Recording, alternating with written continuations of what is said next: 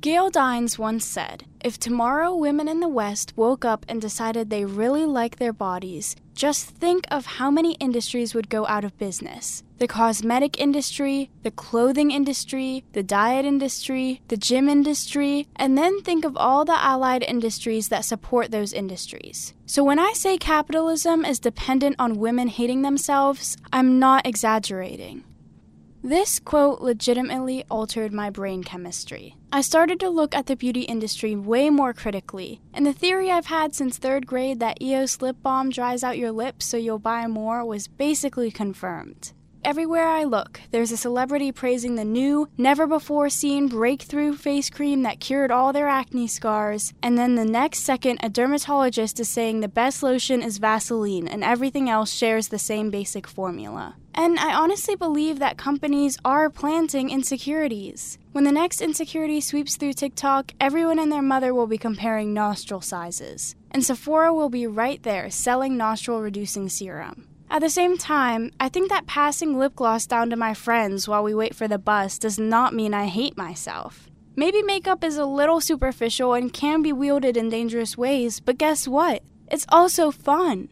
I also think that people outside the sphere don't understand how much makeup is an art. From show makeup to drugstore lipstick, the people who navigate these worlds are people to be admired. Makeup is an art form. I don't think that people who belittle the talent and skill it takes to get a full face on are any more feminist than the girl who told me I would look washed out at a poetry reading without anything on. Makeup has as many layers as an onion, or a beauty guru's skincare routine. If critiquing the part makeup plays in our society is opening a can of worms, then consider me opening a can of snakes to talk about cosmetic surgery. Whenever people talk about plastic surgery, I feel like there's always someone in the corner saying, "Isn't it basically the same thing as makeup?" And can I just say, no?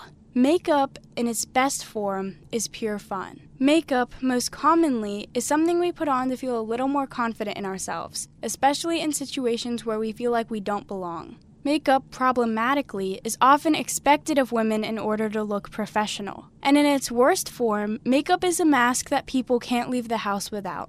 Makeup can be something you use for enjoyment, or it can be something you use because you hate yourself. But it's not at the same level as surgery. I think there are dozens of ways plastic surgery is so helpful for people, like gender-affirming surgery or facial reconstruction surgery after an accident. But not all reasons for cosmetic surgery are created equal. One time, I saw this TikTok, and I'm sure there's many more like it, where a girl said, "Your comments about my round face finally got to me, so I'm getting face slimming surgery next week."